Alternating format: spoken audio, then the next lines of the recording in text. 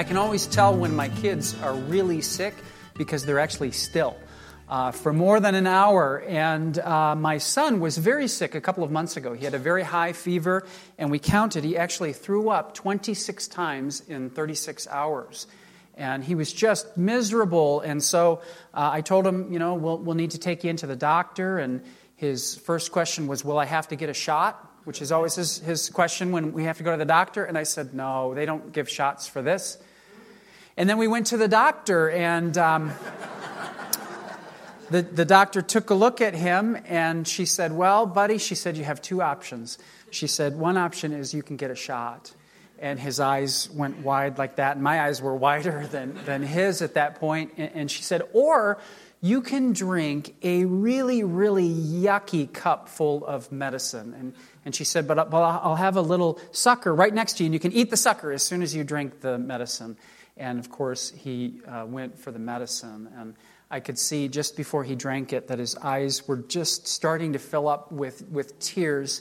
And I felt so sorry for him, but he kind of choked him back. And he was brave, and he drank it, and he answered all of her questions. And he was just great, this little 4-year-old boy sitting on this big table answering questions from the doctor. And as I sat in my chair watching him do this, I'll tell you what, I felt like my heart was going to explode with love for this kid. I mean, I was so happy to be his father at that moment, and so glad that he was my son. And I felt like there was not a single thing in the world that I would not do gladly if he needed me. And I feel that way about all of my kids, and you feel that way about all of your kids if you have them. There is no way that my children or your children could possibly begin to comprehend the love that we have for them, is there? Let me ask you this today. Do you believe that God loves you like that? Do you believe that God loves you like that, with that same happiness, that same warm affection, that same incredible devotion? I'm not talking about a sappy, sweet, cotton candy, infatuated boyfriend kind of love. I mean the love of a father who is committed to you for the long haul, no matter what may come, and in spite of all of your issues and struggles and problems in life. Do you believe that God loves you with a love that will discipline you as you need it, but also a love that longs to bless you and longs to bring you good? The Bible tells us that every believer in Christ is loved like that.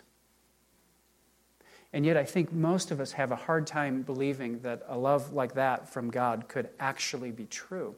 Some of us, in fact, are very, very good at explaining the love of God vividly and wonderfully to other people, but we only catch glimpses of it ourselves. We don't experience it the way that we hope other people would. And more often than not, it's something that we acknowledge in our minds, but we don't really experience in deep places in our hearts. I think that most of us, when the rubber meets the road, consider God's love to be obligatory. Not a wholehearted love, but a love that loves because it's supposed to, because that's what's expected of it. Not an enthusiastic love, but a love that loves out of contract or out of arrangement. And this morning, what I want to suggest to you is that kind of love, a love of compulsion, but not a love of joy, is absolutely not the love of the God of the Bible. In fact, it certainly was not the love that the Apostle Paul described. Listen to the way that he talks about the love of God. He has a prayer in the book of Ephesians chapter 3 that goes like this. He's praying for them and saying that you, Christians, being rooted and grounded in love, may have strength to comprehend with all the saints what is the breadth and length and height and depth, and to know the love of Christ that surpasses knowledge, that you may be filled with all the fullness of God. And then in Romans chapter 8, he writes, in all these things we are more than conquerors through him who loved us. For I am sure that neither death, nor life, nor angels, nor rulers, nor things present, nor things to come, nor powers, nor height, nor depth, nor anything else in all creation will be able to separate us from the love of God in Christ Jesus our Lord. And so when you put these two passages together in Ephesians, you've got a love that is so long and so wide and so high and so deep that you cannot possibly begin to grasp it. And then in the book of Romans, you have a love that nothing, no matter how powerful or frightening or even evil it is, can possibly separate you from it or take you away. The Apostle Paul describes a love that is so vast and so enduring that it seems to us like it must come from a different world. And that's because it does. This is the love of heaven, which comes straight from the heart of God Himself. And what we see is that it is anything but obligatory or superficial or forced. This is a love, Paul says, that cannot be measured and it cannot be overcome. And this love, this is how you are loved in Christ. This morning, if you belong to God, this love is yours, and nothing can stop it. It is hard to believe in that kind of love, isn't it? We all struggle to taste that. Maybe it's a little easier now because we're in church and we've prepared our hearts for this somewhat, hopefully, but we leave here and boy, do we struggle to trust these things, don't we? Most of us, I think, do not feel in any way deserving of a love like this. And we wonder if God could truly love us in this way in spite of all of our failings and mistakes. And not only that, but we tend to distrust even the character of God Himself. Is He capable of loving like this? But this morning, what I want to try to do my best to do is to prove to you that this love is real and that this love is true. And in fact, the Bible points us in particular, the New Testament, to two pieces of evidence that are expected to prove to us that this really is the way that God loves us, that this love of heaven is real and it is true. And what I want to do this morning is just look at these two things. The first one, we are told in the Scripture, is the cross. If we want proof that God loves like this, the first thing that we look towards is the cross. There's a story that's told, it's probably not true, but it's a good story, about Genghis Khan, who was a great Mongolian emperor, who was known for his impatience and anger. Well, there's a story that he loved to hunt, and he would go out on these great hunting excursions with a hawk that was his favorite pet, and the hawk would kind of fly up above, and then it would land on him, and these kinds of things. And he was out hunting on a very hot summer day with his big group of troops, and somehow he got separated from them. And he was all by himself, just with his hawk, and it was very, very hot, and he did not have any water to drink. And he looked around, and what he saw was a cliff that was about 50 or maybe 75 feet high. And he could see that at the top of the cliff, just because he could see the edge, there was a pool. And in a break in the rock, there was a little bit of water that was just dripping down from the top of that pool. And so he sent his hawk flying. He took off all of his armor, and he took the only thing that he had to collect the water, which was a little tiny cup, and he put it in front of the drip, which was going very slowly. And finally, after waiting several minutes, the cup filled enough so that he could have just one sip of water, and he was actually absolutely parched by then. And he went to take a sip from the water, and the story goes that at just that moment, the hawk flew down and knocked the cup out of his hand, spilling the water all over the ground. And his anger geared up, and the hawk flew away, but he grabbed the cup again, and he began to fill the cup with water again, drip after drip. And some time went by, and by now he was so thirsty, he could hardly stand it. And finally there was enough in the cup, and he went to drink the water. And at that moment, again, the hawk came down, knocked the cup down, and spilled all of the water. And he was in a rage at that point. And he grabbed the cup, he stood up, put his cup in the other hand, and he said, this time he'll be ready. And he pulled out his sword. And he filled up the cup, and it took several minutes once again. And this time, sure enough, when the hawk came to knock the water out of his hand, he took his sword and he cut the hawk, and the hawk landed on the ground, bleeding and dying. But as he did that, the cup fell from his hand, and it fell into a crack in the rock where he wasn't able to get it. And at this point, furious with anger, he decided he was just going to climb the cliff and have a drink out of the pool himself. And he did that. It took him quite a bit of time to get to the top. And when he got to the top, the story says he looked over into the pool and he saw something that made his heart stop. And that was that in the pool, lying dead, there was a venomous snake, a terribly poisonous snake. And he could see from the fangs of the snake that there was poison oozing out into the pool. And that had he drunk that water, it would have been for him certain death. Now here you have a story that on one side you've got a man who is incredibly impatient, very angry, who wants what he wants, even though the thing that he wants is going to lead him to death. And on the other side of the story, you've got a faithful friend who shows the extent of his love by sacrificing himself to rescue this man from his own foolishness. Does the story sound familiar? To Christians it does. That story is our story. The book of Romans chapter 5 verse 8 says, God shows His love for us, right? The evidence of God's love for us is, the book says, the passage says, that while we were still sinners, Christ died for us. Christians know and believe that the Bible teaches that every person, without exception, is a sinner, even those we might consider the best of us. It teaches that the wrongs that we've done, the lies that we've told, the corners that we've cut, the injustices that we've ignored, the people that we've used, all of our secret acts of wrongdoing may have seemed okay at the time, but they've caused us terrible harm. Because the Bible teaches that sin is like poison. It works itself out slowly, but it always works itself out. And in the end, the result of sin is always death, the Bible teaches. Eternal separation from God. And that every person who is, without exception, a sinner, stands guilty before a holy God. And yet what this verse also tells us is something wonderful. It tells us we're all sinners. That's bad news. But it tells us great news, and that is that like Genghis Khan, we too have a friend.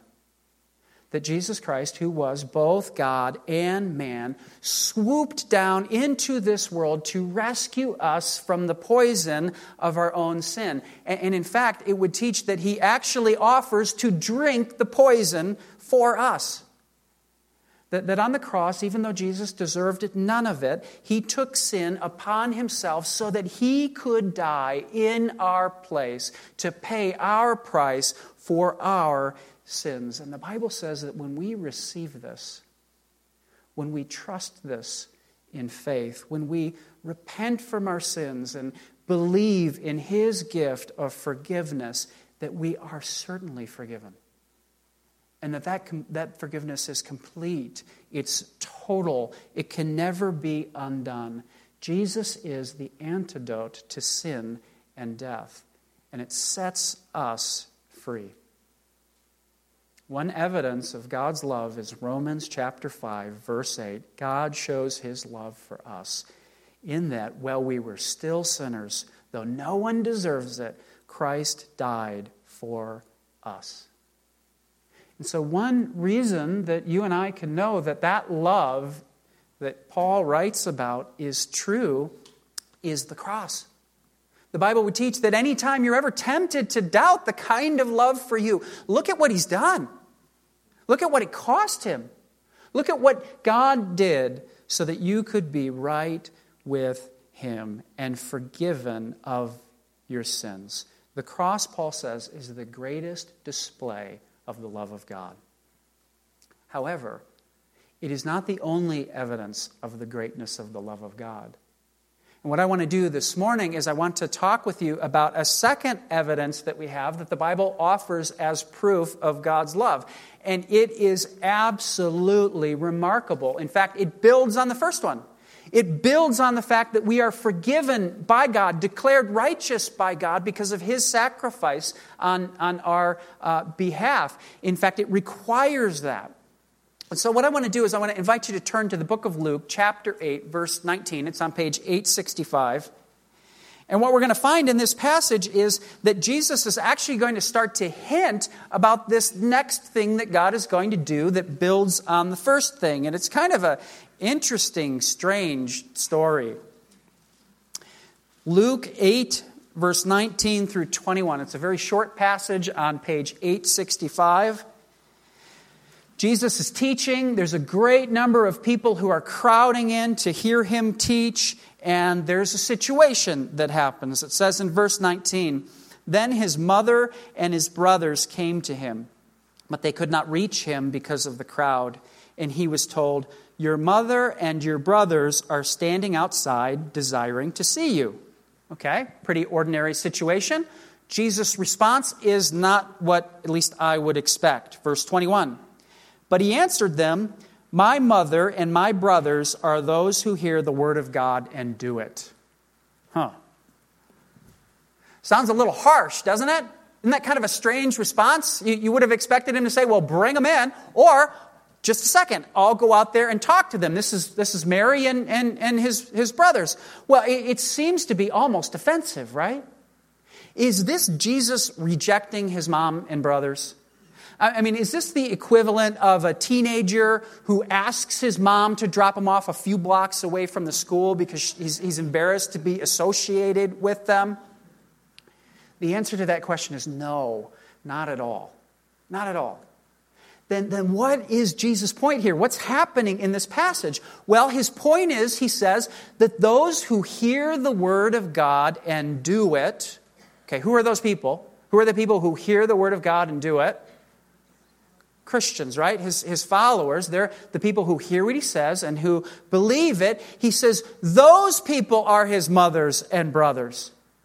What he's saying here is that the relationship that he has with his earthly mom and brothers is not exclusive.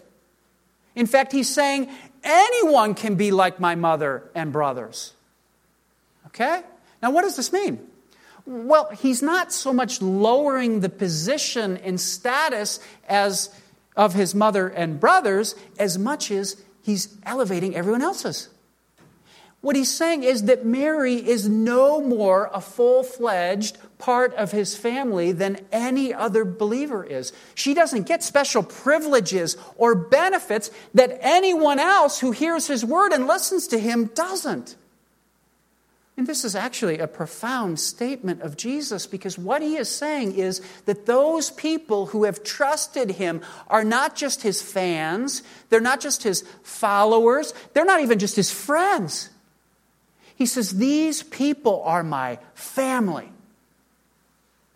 And he begins to teach here something that is worked out throughout the New Testament, and it is an incredible truth. And that truth is that when we trust Christ, when a person trusts Christ, God does not stop in just forgiving them of their sins. But the Bible teaches that he actually adopts us, that he actually makes us members of his family with all of the rights and all of the benefits that go along with that. We become God's sons and daughters. 1 John 1:12 says, "But to all who received him, who believed in his name, he gave the right to become children of God."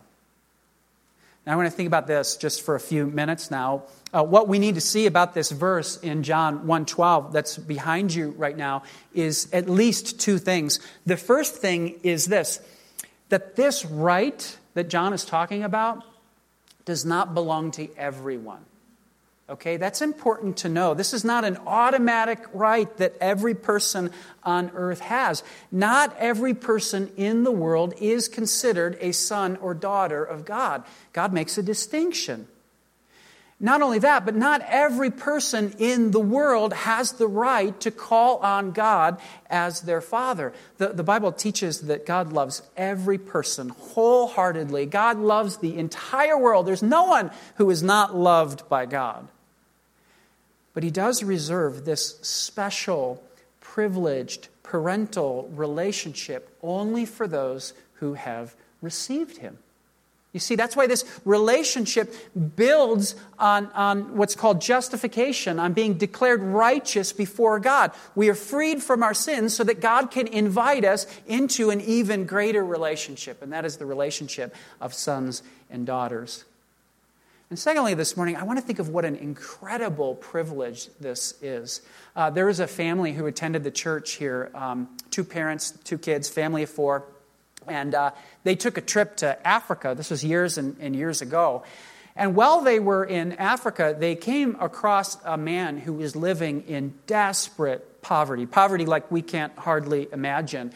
And the man had 2 young children who he couldn't take care of. Both of the children were malnourished. Both of them were sick. And one of them was very close to death.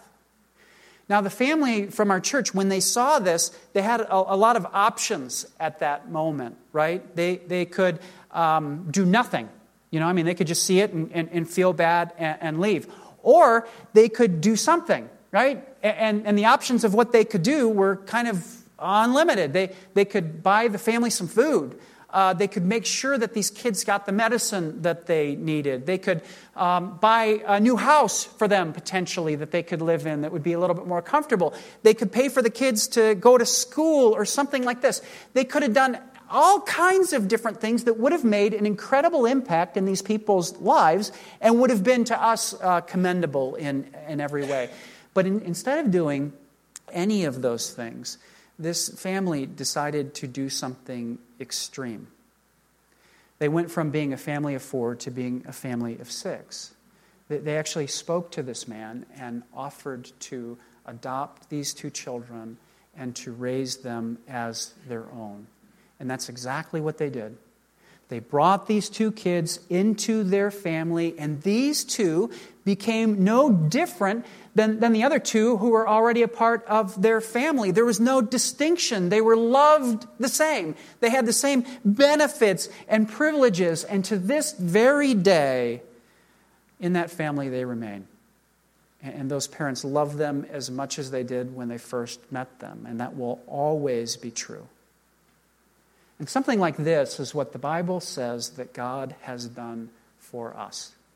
That God has adopted us into His own family. He's made that kind of a commitment to us. But I want you to just think for a second about the fact that God did not have to do this, right? This is kind of an extreme thing for God to do that no one would really expect of Him. What God could have done is He could have just forgiven us of all of our sins and then kind of let us go our way to live our own life, set us free and stepped back, right? If He had just done that, we'd still say, wow, He's freed me, He's forgiven me. He could have done that and then allowed us to become His servants. He could have done that and made us like the angels, and all of that would have been wonderful and incredible. It would have been more than enough. But the Bible teaches that out of the overflow of God's magnificent heart, He voluntarily and freely and gladly makes us His children. So what does this mean for us? What does this do for us? Well, the thing that is so hard for me to comprehend and even harder for me to articulate is that what this means is indescribable.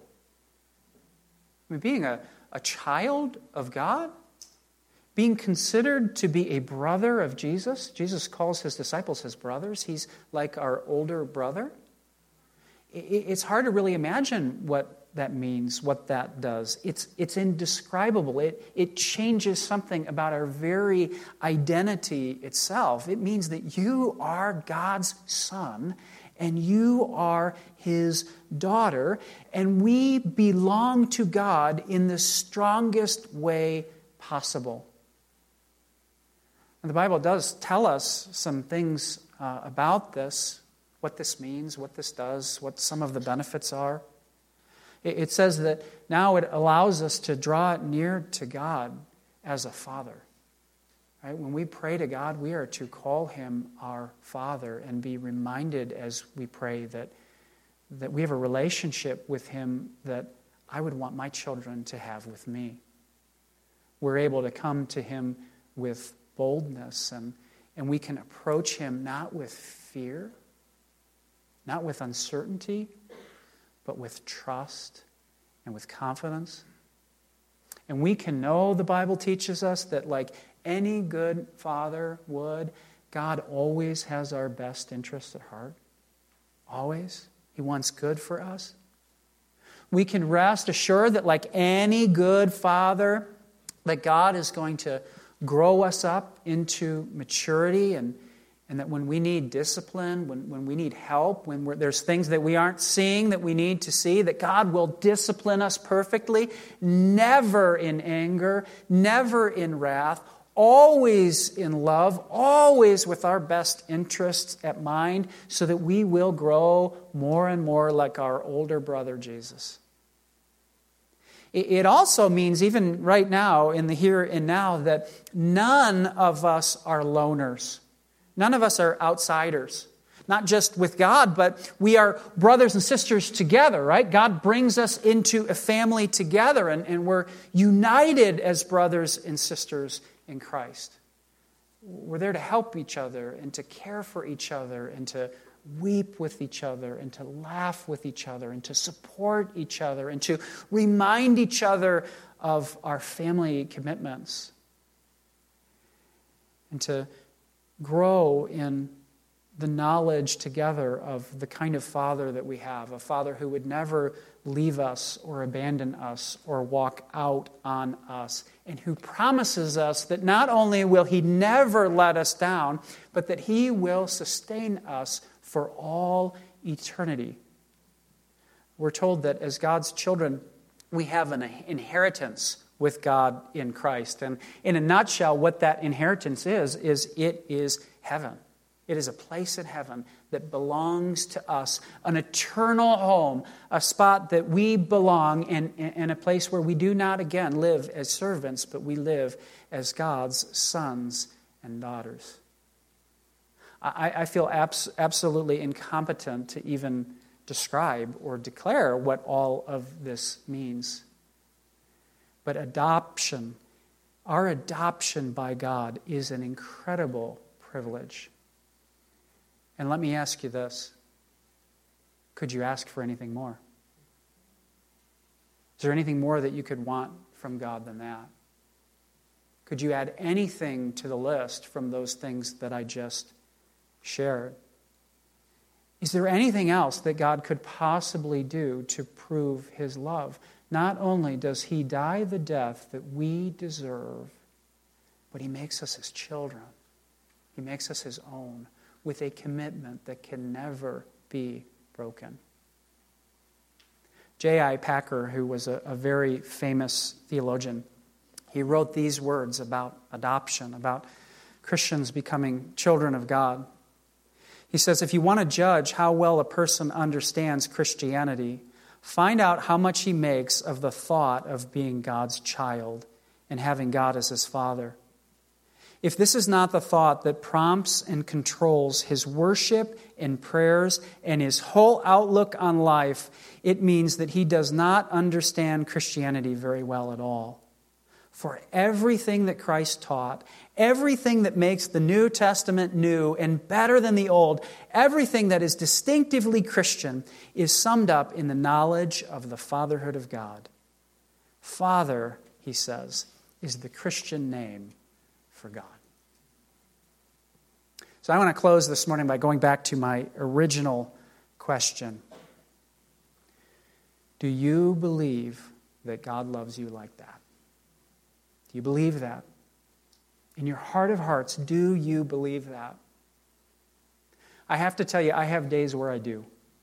I have days where I feel like my heart is going to explode with the knowledge of the love of God for me. and for other people that I know and love. And I have other days where that kind of love seems impossible to me. Days where that kind of love seems so distant and foggy and muddy and like it cannot be true.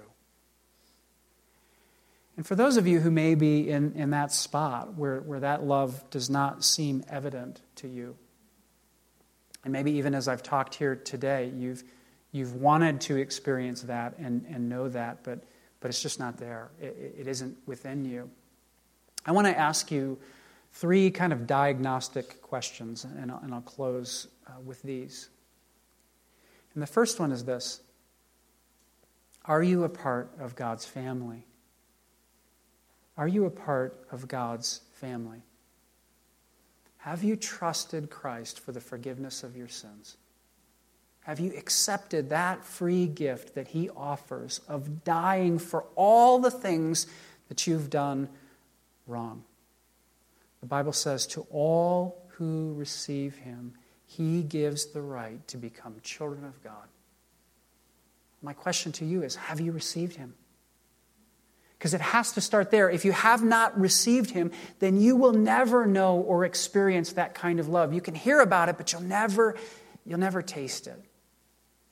And so I would ask you to consider trusting Christ for the forgiveness of your sins. You could even do that this morning. In fact, I'll be around after the service. You don't need me. You could do that on your own, but I would be more than happy to talk with you and help you think that through. It's possible that you do not experience the love of God in your everyday life because you are not yet one of His children, and I would urge you to become one. It's very easy. Jesus did all the hard work for us. Now, maybe that's you. Maybe you already have trusted Christ and been adopted into His family. And so if that's the case, but you're still struggling with the love of God, I would ask you this second question, and that is this: are you doing your best to faithfully walk with God? Are you walking with your Father? Does your life reflect the fact that you are a child of God? You see, what happens is, like any parental relationship, when a son or daughter walks disobediently, then what happens is he or she may fall under the hand of discipline, of God's discipline. And they may not be able to enjoy that close sense of fellowship and freedom and joy that really is theirs. It's not that the love is not there, right? God says, to all who received Him, He makes children of God. You don't kind of get it once and then lose it. It doesn't go back and forth. It is yours. But if you're not walking with God, you will likely be completely unable to appreciate and enjoy that. And so the thing to do then is to practice repentance, right? To turn from your sin, to go to your Father, and to trust that, of course, He'll forgive you. He's your dad. Of course you can bring these things to Him. Of course He'll help you. Of course He still loves you. How could He not? Could you ever not love your children? He's the same. Well, maybe neither of those things strike a chord with you this morning. Maybe you have trusted Christ. Maybe you've received His gift for forgiveness. Maybe you are trying to walk with Him imperfectly, but you're trying. Maybe those things don't strike a chord, but you're still having a hard time trusting in that love. You just can't shake some of the doubts that you've got. And I would ask you, as I would ask myself, I ask myself this too. I ask you this humbly and in love. Not in love with you, but in the spirit of love. I would ask you this question. Then do you believe what God says? Do you believe that what God says is true? And do you believe it even in those times that you struggle to feel it? Because if you think that God couldn't, or that God shouldn't, or that God just doesn't love you in the way that we've described this morning, I want to stand here not at all on my own authority, but behind the authority of the Word of God and tell you that is a lie. It is absolutely a lie. God is more devoted to you than you could possibly imagine. And you are loved with a love that is so high and so wide and so deep that you cannot possibly imagine it. And you are loved with a love that is so secure that absolutely nothing can separate you from it. And that's why I think that verse that Mary Kay wrote for us this morning, 1 John chapter 3, verse 1, is kind of John pointing his finger, right? It's John pointing his finger and saying, see what kind of love the Father has given to us? He says, do you see it? Are you looking? Are you listening? Are you perceiving the kind of love that the Father has for us? He says that we should be called children of God. And he says that is what we are. And this morning, if you belong to God, that is what you are. Let's pray.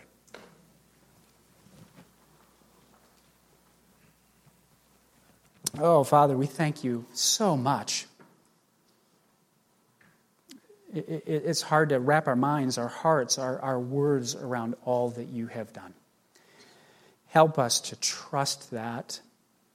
Thank you for doing for us not only what we could never do ourselves, but thank you for doing for us something we couldn't even conceive of. We would never even dare to ask for. You have made us your children. We love you. We thank you. We are forever grateful to you. Help us, Father, to imitate you, as the Bible says, as dearly loved children, that we would not just experience that kind of love that you have for us, but that it would change everything about us. Father, we pray for people this morning who are doubting that your love is true. And I pray somehow that you would reach them where they need to be reached, and that you would help the words that you've written in your book to penetrate their hearts in the way that is needed. Father, help us to walk with you as our Father. Thank you that we can call you that, come to you in that. And we thank you that we are your children. We love you. We love being your children. And we do that because you first loved us. Amen.